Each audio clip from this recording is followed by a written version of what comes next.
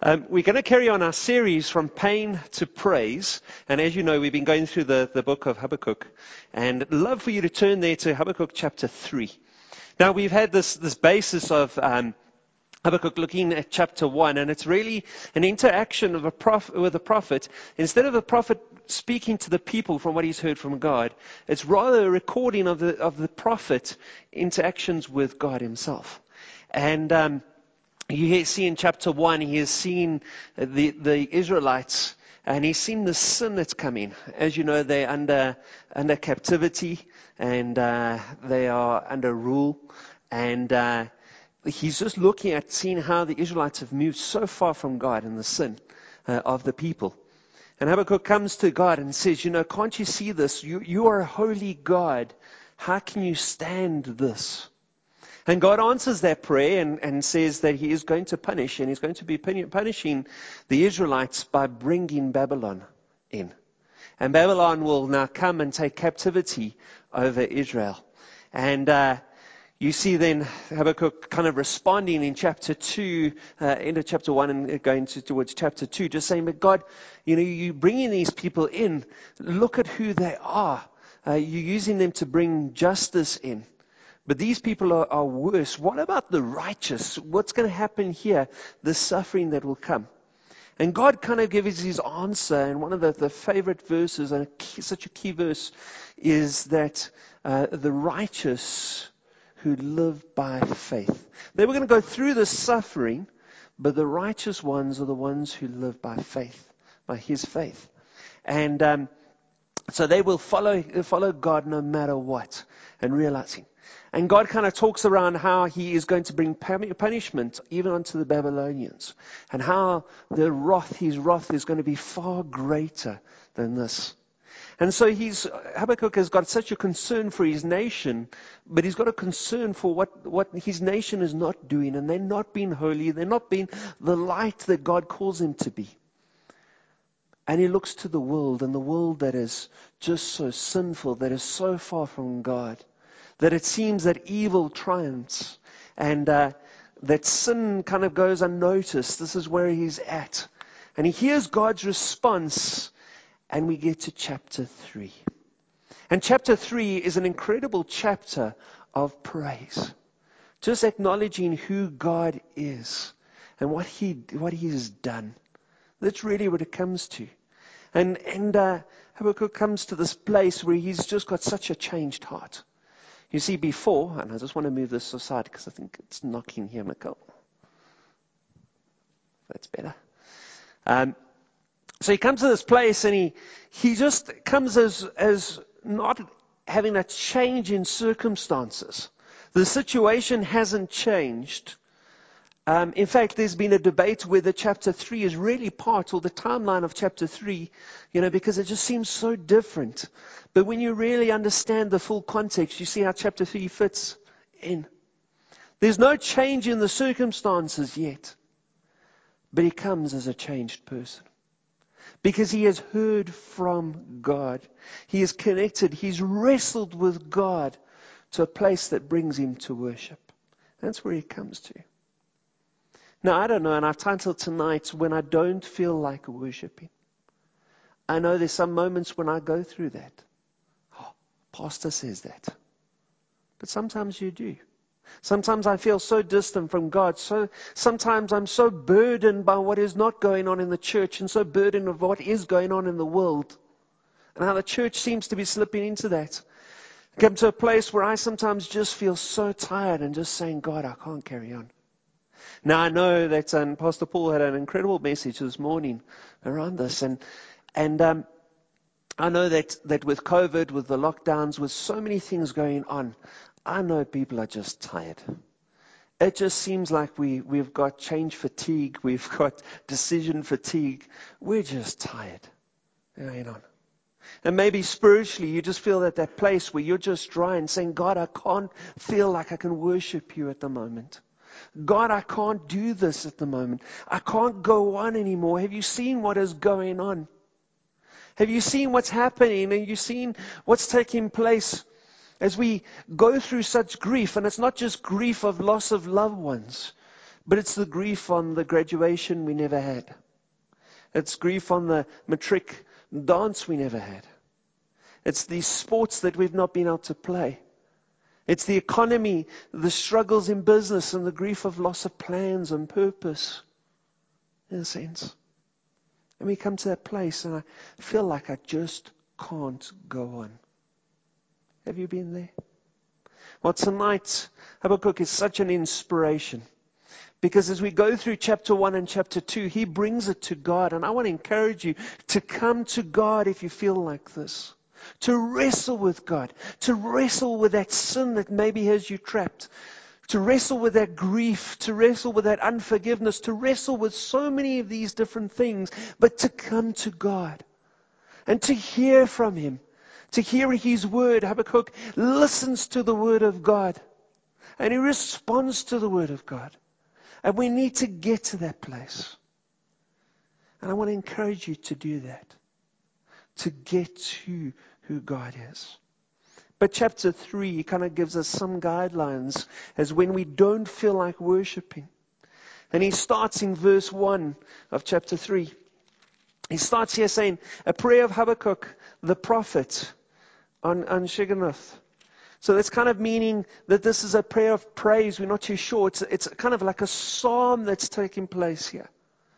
That's written. That the format is so different. It would be a song the nation would kind of sing as you would go through Psalms itself. It's in that same format. It's this prayer in anguish, a prayer that he's praying without changed circumstances, but a prayer with a changed heart. And he comes to the Lord. And he starts, and I think verse 2 is so key. And this in verse 2 is the only thing he kind of requests. He requests two things here. He says, Lord, I have heard of your fame, and I stand in awe of your deeds, O Lord. Renew them in our day. So God, carry on working as you've worked. This is what he's saying. In our time, make them known. And in wrath, remember mercy. Acknowledging God is going to come with judgment. And in his judgment, can he bring mercy? And so I want to jump. The first thing we need to do when we don't feel like worshiping is to remember who he is. It's to remember who God is. It's to remember he says here, Lord, I have heard of your fame. Lord, I'm aware of who you are. And I stand in awe of your deeds. He hears chapter 2 and what God is going to do with such incredible power. How he can control a nation. And his only response is to say, God, whoa, I'm in awe of you. What's this awe? I've got to be still before you. God, I can't respond.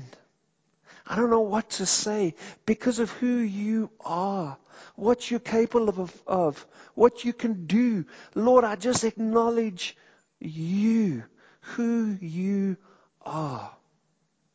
When we don't feel like worshiping, we really need to remember who God is. See, sometimes we make our God, we say that he's the capital G in our lives, but often we act like he's the small g in our lives. Because we forget who he is. We serve the God who is created. From his very mouth speaks things into being. The very God who chose to die on the cross for us, as we will celebrate just now. We serve that God. The God who is the Alpha and the Omega, the first and the last. That is who he is. And Habakkuk has remembered his fame. This is who God is. Are you at that place? Are you at that place where you so have wrestled with God and you've heard him from his word that you get to that place with a changed heart? Not coming as Habakkuk the prophet, not coming as the person that's just worried about the world, but Habakkuk himself saying, God, I'm in awe of you, who you are. We need to make God the capital G, God, in our lives. We need to respond to him as the greatest, as the King of Kings, the Lord of Lords. That's who we respond. See, when we go through these difficult times, when we go through these hardships, when we go through these places where we feel like we just can't go on, we can't do this anymore, we can't go on, we respond to Him as, "Oh Lord, God, you are stronger than my weakness. You're greater than my strength. You are more powerful, oh Lord. You have done so much. Your grace didn't say, I'm going to die on the cross so that you may have up to a certain point. But you need to kind of get to 50% before I respond to you. But a God who died and died for us, not in response of what we've done, but simply because of who He is. He gave His all. Oh Lord, may I stand in awe of who you are, of your fame. He goes on and says about the works, and he uses this word renew. Renew them in our day. The renew here is just change. It's the revival. Revive our love for you. Revive our passion for you. May we see you being glorified. Renew, O Lord. And so this brings us to our second point. Remember who He is, but remember what God has done and is doing. Remember what God has done and is doing. It says, I remember your works. And if we go and jump from verse 4 all the way through to 15, you'll see about how Habakkuk is talking about His glory, who God is. And we'll read it now, but as we read it, just be reminded of so many Old Testament stories just in this small number of verses. There's the mention of the plagues, the reminder, a lot of it based on the fact that God brought them out of Egypt. The reminder of the 10 plagues that came. The reminder of the fact that God can bring about death, destruction. It brings that judgment around there. A reminder of Joshua needing the sun to stay up for a bit, just so we don't have this cold period in the night. No. Because he needed more time for the battle and the victory, and God calls the sun to stand still. Kind of basis. And so he brings this out, and he reminds the people about this. He reminds the people of the time that the mountain shook as God gave the word, the law, the testaments. The commandments to Moses. A reminder how the smoke covered the cloud covered the mountains. And the people trembled with the trumpets as God spoke. And so he reminds them this. He reminds them of what he had done to the Nile through the plague. He reminds them of causing the Jordan to dry up. He reminds them of that. The flood that comes through. So many of these things he reminds and says, God, this is who you are. So let's read from verse 4. His splendor is like the sunrise. Rays flash from his hand where his power is hidden. Plague went before him. Pestilence followed in his steps. He stood and shook the earth, and he looked, and the nations trembled. The ancient mountains crumbled, and the old age hills collapsed. His ways are eternal. I saw the tents of Kishar in distress, and the dwellings of Midian in anguish. Were you angry with the rivers, O Lord? Was your wrath against the streams? Did you rage against the sea when you rode your horse and chariots, rode with your horses, and you were in your victorious chariots? You uncovered your bow and called for many arrows. You split the earth with rivers, and the mountains you saw you and withered. Torrents of water swept by, and the deep roared and lifted up its waves on high. Sun and moon stood still in the heavens, and the glint of your flying arrows, and the lightning of your flashing spears. In wrath you strode through the earth, and in your anger you thrashed the nations. You came out to deliver your people, to save your anointed one. You crushed the leader of the land of wickedness, and you stripped him from head to foot. With his own spear you pierced his head. When his warriors stormed out to scatter us, gloated as though about to devour, you wretched those who were in hiding. You trampled the sea with your horses, churning the great waters. God has done so much. So we remember God's works and what God is doing. Don't you love this? The fact that he talks about kind of the reminder of God's awe and who he is. He talks about the fact that God is unhiding, this incredible that God is powerful. And God doesn't always reveal his full power. Because what could we face? What could we do if God revealed his full power? As we love the sun, as we have to explain to those that are from England what the sun looks like. Isn't it incredible, the sun rays, the beautiful things? When my family comes out from the UK, they become like pink lobsters. They come sun worshippers. They like first opportunity in the morning, they're gathered out in the sun. And it's quite ridiculous because by the time they go back to the UK, they've got scarves and beanies on, and all you can see is a suntan that's like this. But they do that. And I love it. Isn't it incredible, just our nature? But we forget that the sun is an incredible gas ball of fire that we cannot go near. We cannot know its full power and survive. God is all powerful. This is what it's saying. Hiding back his power in his hands, the thresh. And he comes and reminds us these plagues, this destruction that would have come, the sun holding up for Joshua. So many different things that God has done.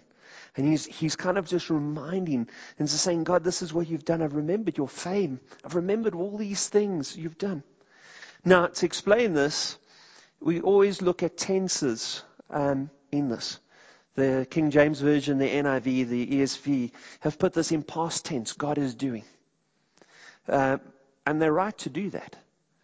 But the tense here is actually what's known as perfect tense.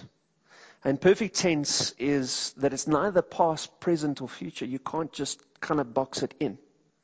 So it would be like saying, I have gone to deposit money in my bank. Past tense, I have gone to deposit money in my bank. But it's that security that I've done the money in the bank, put the money in the bank. There's the money is presently in the bank. And there's the security that it's in the bank tomorrow. Impacting future, present, past. Future, present, and past. I was going to use this illustration with saying I've paid my electricity bill. Past tense. I should have electricity. I have electricity. I've had electricity. I have electricity. And tomorrow, it didn't work. Okay. Brings us security. Now, why am I saying this? Because I wanted to say to you that God has worked. God has done incredible things that display his glory, his wonder, his power, and who he is. And God is going to display his glory, his power, and his future. That's what he's going to do. The big work here and the reminder really around Egypt, how God, the Israelites couldn't get out of Egypt. There was no way unless God revealed his power and who he is, or God intervened, there's no ways they would have left Egypt. God had to intervene. The reminder that God intervened. The reminder here for Habakkuk that Babylon is coming. That they're going to go into captivity. But God is going to judge. So God is at work today as he is at work tomorrow. You may feel so distant from God right now. You may feel so finished, but I want to tell you that God hasn't stopped working in your life as he is tomorrow, as he has done in the past. God is still at work. You may feel so distant from him. You may feel at a place where you've wrestled with sin, where you've struggled, that you're a place and saying, God, I can't go on. I can't do this anymore. I can't face this. I just can't worship you. I just can't. I want to tell you that God is still working in your life tonight. And God is still revealing who he is. Through these verses, a few things that kind of highlights Not only does it show that God's glory is going to know, it has come, is being displayed, and will be displayed. But it shows us that God can overcome obstacles that we can't. Notice how nature responds to God first. The mountains wither. The rivers rage. He divides. He does this. You notice that? That so often before the nature that was made in His image responds, the earthly nature responds. The quakes, this power of who He is comes through here. And then we see the nations weary. I saw the tents of Kashun in distress, the dwellings of many in anguish. Why? Where he talks about these mountains is kind of the going towards Palestine in those days, where Palestine was, and the mountains, probably towards Mount Sinai. And in the deserts, I saw God coming from this side, and I saw the mountains quake as we were reminded in Exodus that mountain quaked. When God gave His law, that who He is, the Holy Lord, that it comes here. But we see these various things, the mountains, all of this kind of being split and flattened. Very things that would be obstacles in our days. Anyone ever tried to walk the Drakensberg in a day? My sister-in-law's husband convinced us to go for a walk in the Drakensberg. It would be quick, he said. Yo. I got to a certain place and I said, buddy, you can carry on climbing that thing. I'm sitting here waiting for you. That's where I got to. The obstacles, the struggles, the wrestle it would have been. Look how God just, and it flattens. It withers before Him. Notice the very things we wrestle, the struggles we have, and what in comfort for Habakkuk to bring to praise and worship. Because Babylon was going to bring suffering. Oh man, it was. Hardships were about to come, and we're already there. People were far from Him, and the things that burdened His heart. But God was able to overcome.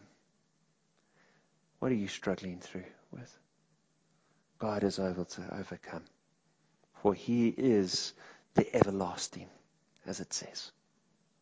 He is all powerful, and His glory comes. And so we remember who God is. Remember what God has done and what He is doing. Can you remember how God has worked in your life? Remember His faithfulness. It may have been that summer camp moment or the holiday club moment. It may have been that time where you were incredible burden and you saw God's hand. Have you remembered those? I want to encourage you to just remind yourself of God's faithfulness. What He's done. Remember that. Because God is still at work in your life. So remember who God is. We remember what God has done and is doing. And then lastly, we remember God's mercy. Habakkuk asks and says, God, as you're judging, as you're aware, not only may you know your works be done, but in wrath, so in judgment, as you bring about these things, please remember your mercy. So as you come for the firstborn in Egypt, and as we put the blood of the lamb on the doorposts, remember your mercy. This mercy is not saying, God, we don't deserve judgment. We're not like them. It's saying, God, sure, we're caught up in this too. God, we've messed up in this too. And what is He saying here? He's saying, remember your love. Remember your very nature in that judgment. Remember who you are. Remember your mercy. That mercy has to come from Him and only Him, not something we can do. And the reminder goes on, and it says that in verse 12, in wrath you strode through the earth, and in your anger you threshed the nations. So in this wrath that He brings, and as you stride in with this judgment, you remember the nations. You came out to deliver your people. Verse 13. That's the example of God's mercy. So why am I saying this? Well, I know that I've messed up, and sometimes with the very thing that wrestles and stops me from getting to a place of wanting to worship God is that sometimes I've been so caught up in sin. Where I've been so caught up thinking, I've failed you, Lord. I've been lazy in ministry. I've not used the opportunities that you've given me. God, I could have done better. I could have been better. And I get to that place and I just want to kind of just stop and say, God, I just can't go on. I've messed up. How can you still call me your child? And you know what God does? He shows mercy. In His wrath, when we deserve judgment, when we deserve to be wiped out as the nations, He shows His love for us. Remember, God has loved you. The example of His mercy is the fact that He took our place on the cross. Let's not forget that. And so when we come in to worship a God who is all-powerful, all-knowing, everlasting, a God who displays who He is through His glory and the way He works, we also remember that He has incredible mercy. Now Habakkuk says, renew them in our day. This is almost a call for revival here. Renew them in this day. It's a call for revival, saying, God, let your works be known, let your glory be known again. See, the revival starts with God, coming to Him.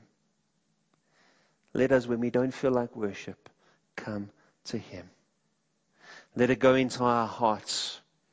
And I pray that we would have hearts like Habakkuk that are so concerned of what's not happening in the church and what is happening in the world. May we have that. To the point that we're saying, God, start those works in me. Remind me of those works. Remind me of what you're doing. Renew in me. So that we can see your revival in our nation. That we know your glory. That's what it's saying. So when we don't feel like worshiping, remember who God is. Remember what He's done. And mostly, remember His great mercy.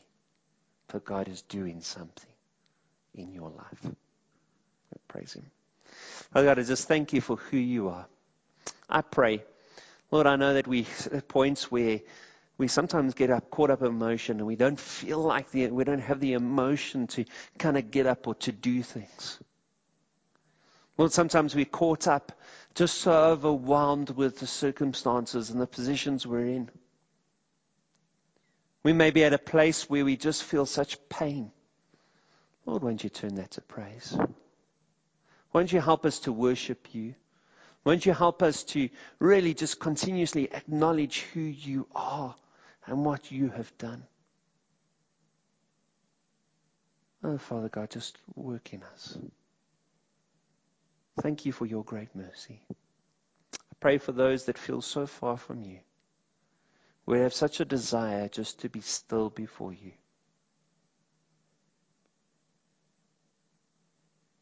Just to remember how great you are. And to know that despite of us, you're at work. Thank you, Father, for that. So help us.